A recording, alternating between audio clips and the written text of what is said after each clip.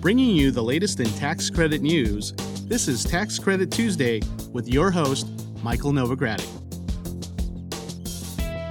The legislative challenges have been significant. We very much need legislation. We got to produce housing. We're still in a very volatile industry. It's a challenging atmosphere for almost anyone. We can't get all these mixed signals and messages. If he doesn't have a bipartisan bill, nothing's going to happen. Alternative energy is still very expensive.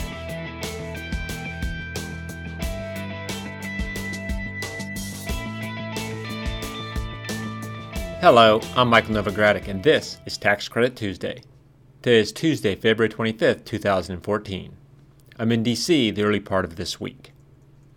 I'll start this week's podcast with a probable next step in the tax reform debate. In our low-income housing tax credit segment, I have an update from the U.S. Department of Housing and Urban Development about the use of neighborhood stabilization funds. I also have the latest about the possible reenactment of the Colorado State Low-Income Housing Tax Credit, as well as a call for entries for the Edison Low-Income Housing Tax Credit Awards. In our Historic Tax Credit section, I share information about an advisory council on historic preservation meeting, as well as changes to legislation that would create an historic tax credit for Nebraska.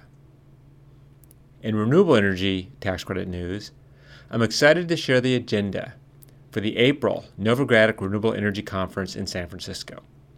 This annual event attracts a wide sector of the energy community and provides valuable information about the latest industry developments.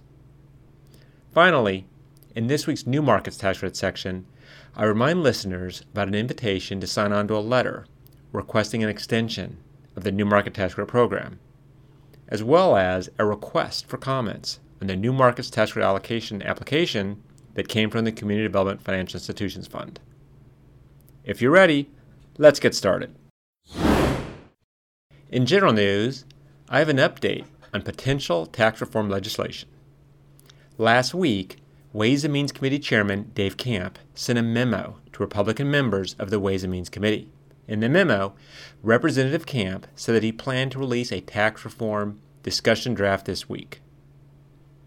CQ Roll Call printed the memo in its entirety. Now, Chairman Camp said in the memo that he planned to introduce a comprehensive discussion draft to overhaul the tax code. His discussion draft would make the code, and I quote, simpler and fairer for families and employers, end quote. It also, according to the memo, would strengthen the economy. Chairman Camp did not say how the legislation would accomplish this.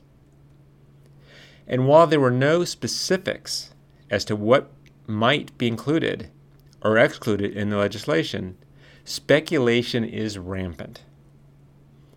So it's a huge understatement to say that it'll be interesting to see what Chairman Camp does propose.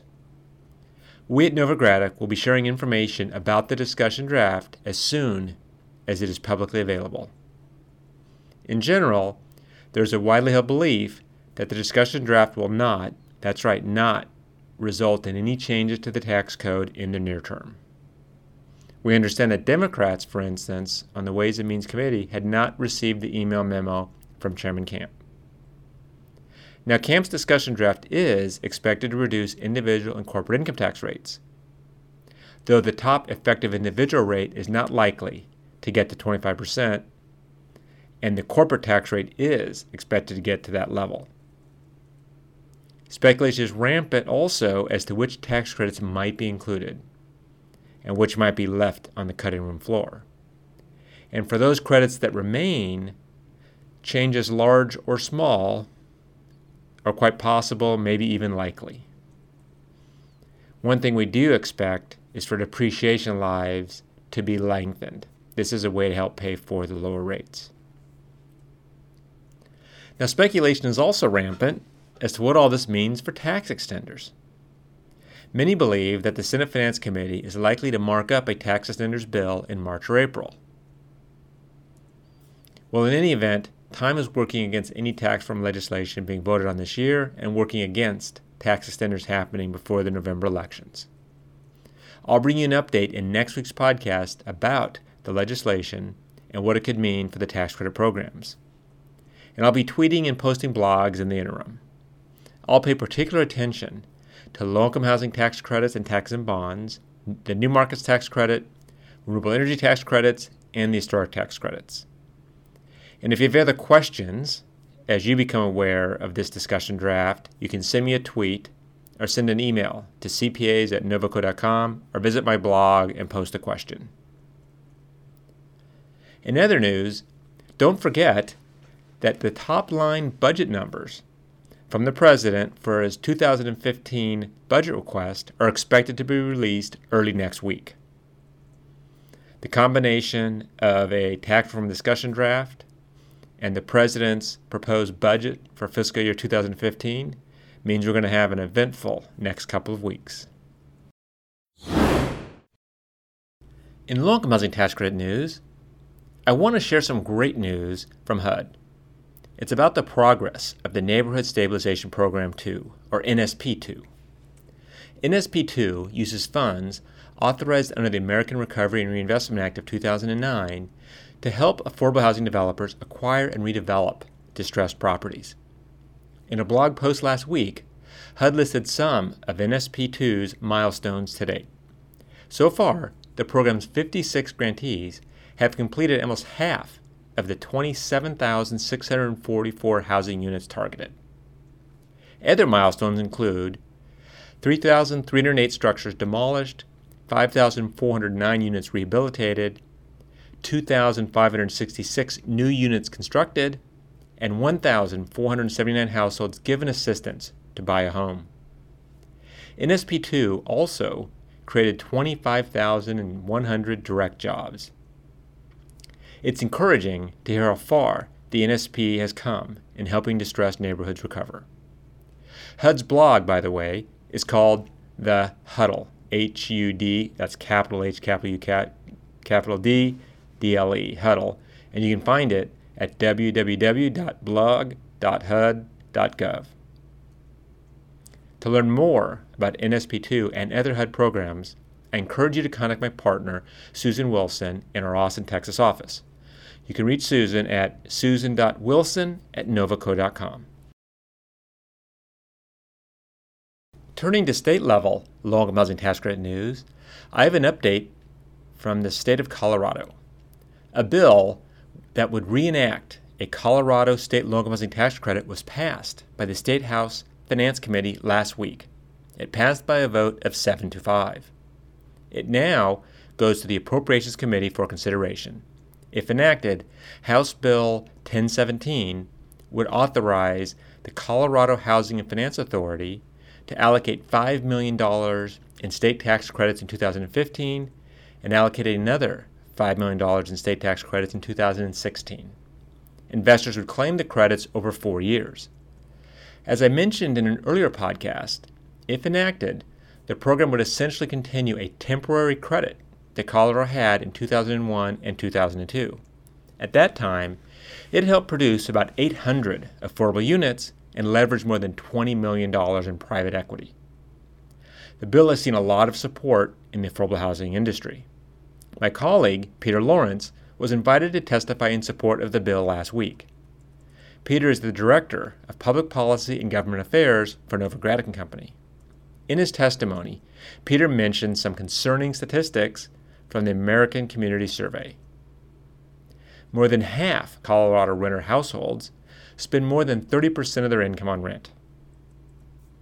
Furthermore, to afford the state median rent of about $944 a month, a Colorado renter needs to make about $18 an hour. Someone earning the minimum wage of only $7.78 would need to work 89 hours a week to afford a modest 2-bedroom apartment. Peter testified that a Colorado state credit would be, and I quote, a particularly effective complement to Colorado's federal housing credit program, end quote. Peter said that the low-income housing tax credit is a time-tested tool that can help address the growing need for affordable housing. The federal housing credit is the nation's largest producer of affordable rental housing, with over 2.6 million homes developed since 1986. I'll keep you updated on the status of HB 1017 in future podcasts. In the meantime, you can find a copy of the bill at www.taxcredithousing.com.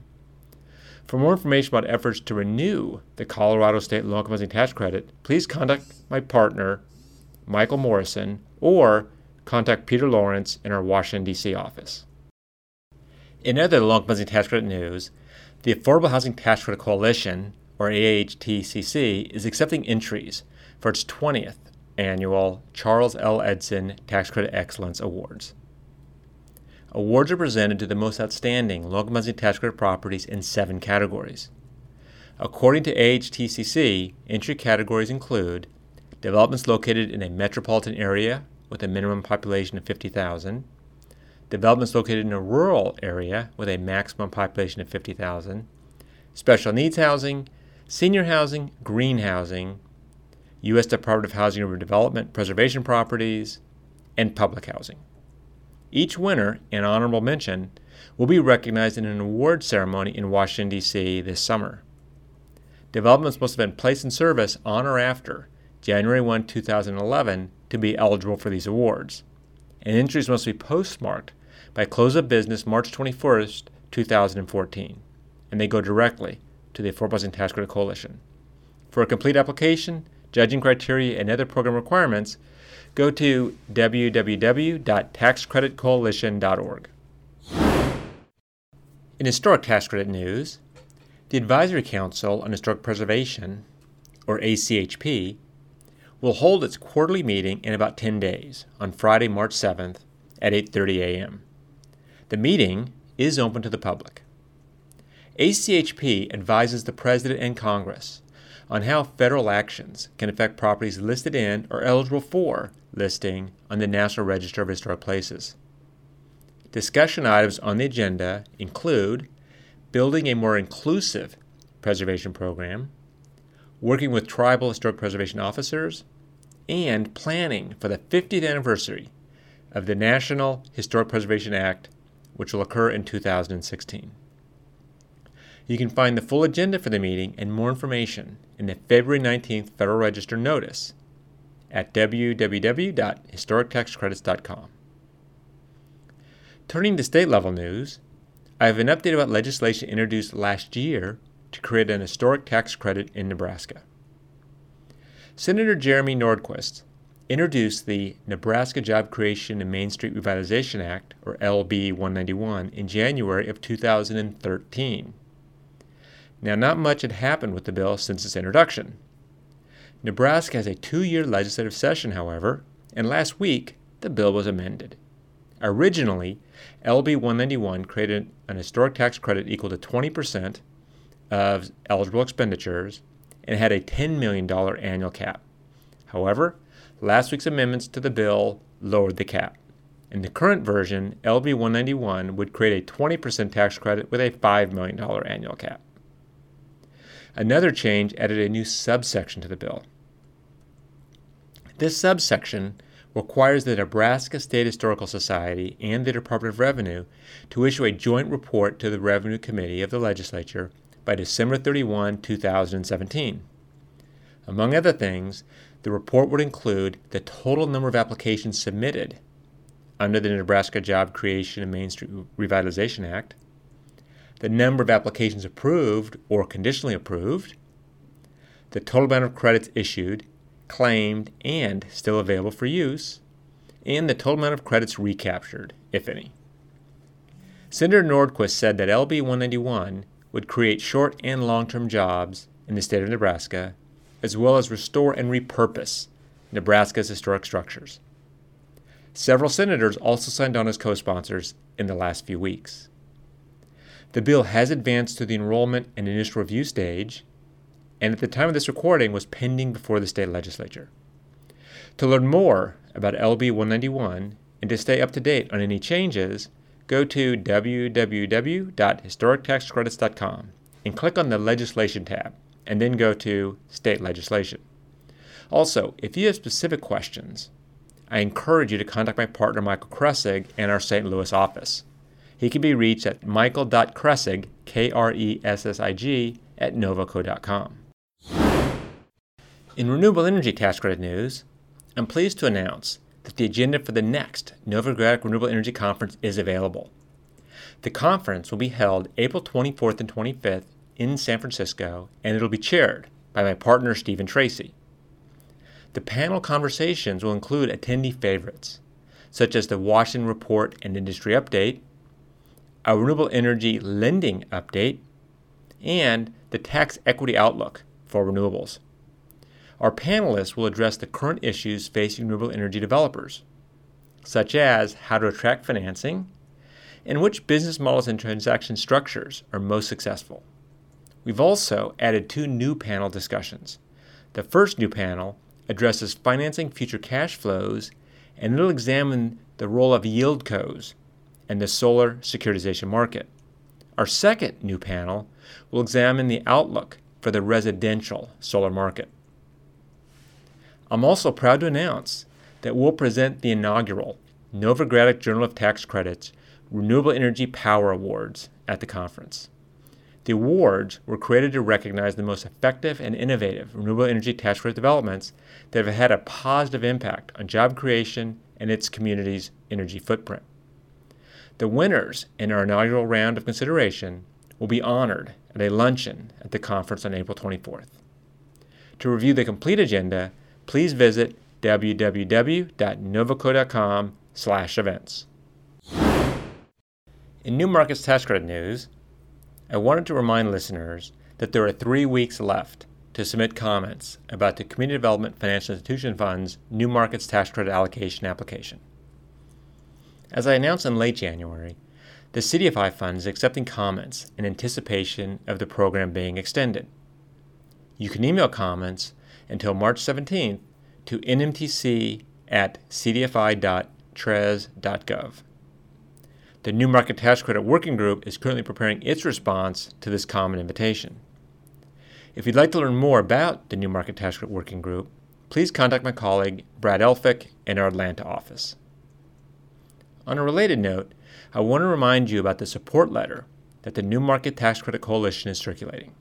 As I mentioned last week, the NMTC Coalition is collecting signatures for a letter urging Congress to extend the New Market Tax Credit program. If you haven't signed the letter yet, there's still time. The New Market Tax Credit Coalition is accepting signatories until February 28th. Simply go to www.nmtccoalition.org. Well, that brings me to the end of this week's report. Join me again next week for another Tax Credit Tuesday, where we're likely to have lots of insights on Chairman Dave Camp's tax reform discussion draft, as well as an early peek at President Obama's fiscal year 2015 budget. This is Michael Novogradac. I'll be back next week. Thanks for listening. This weekly podcast has been brought to you by Novogradac & Company, LLP. Archived discussions are available online at www.novoco.com/podcast or by subscribing to the Tax Credit Tuesday podcast in iTunes. Novogradac & Company, LLP is a national certified public accounting and consulting firm with offices nationwide. Learn more about our professional services at www.novoco.com.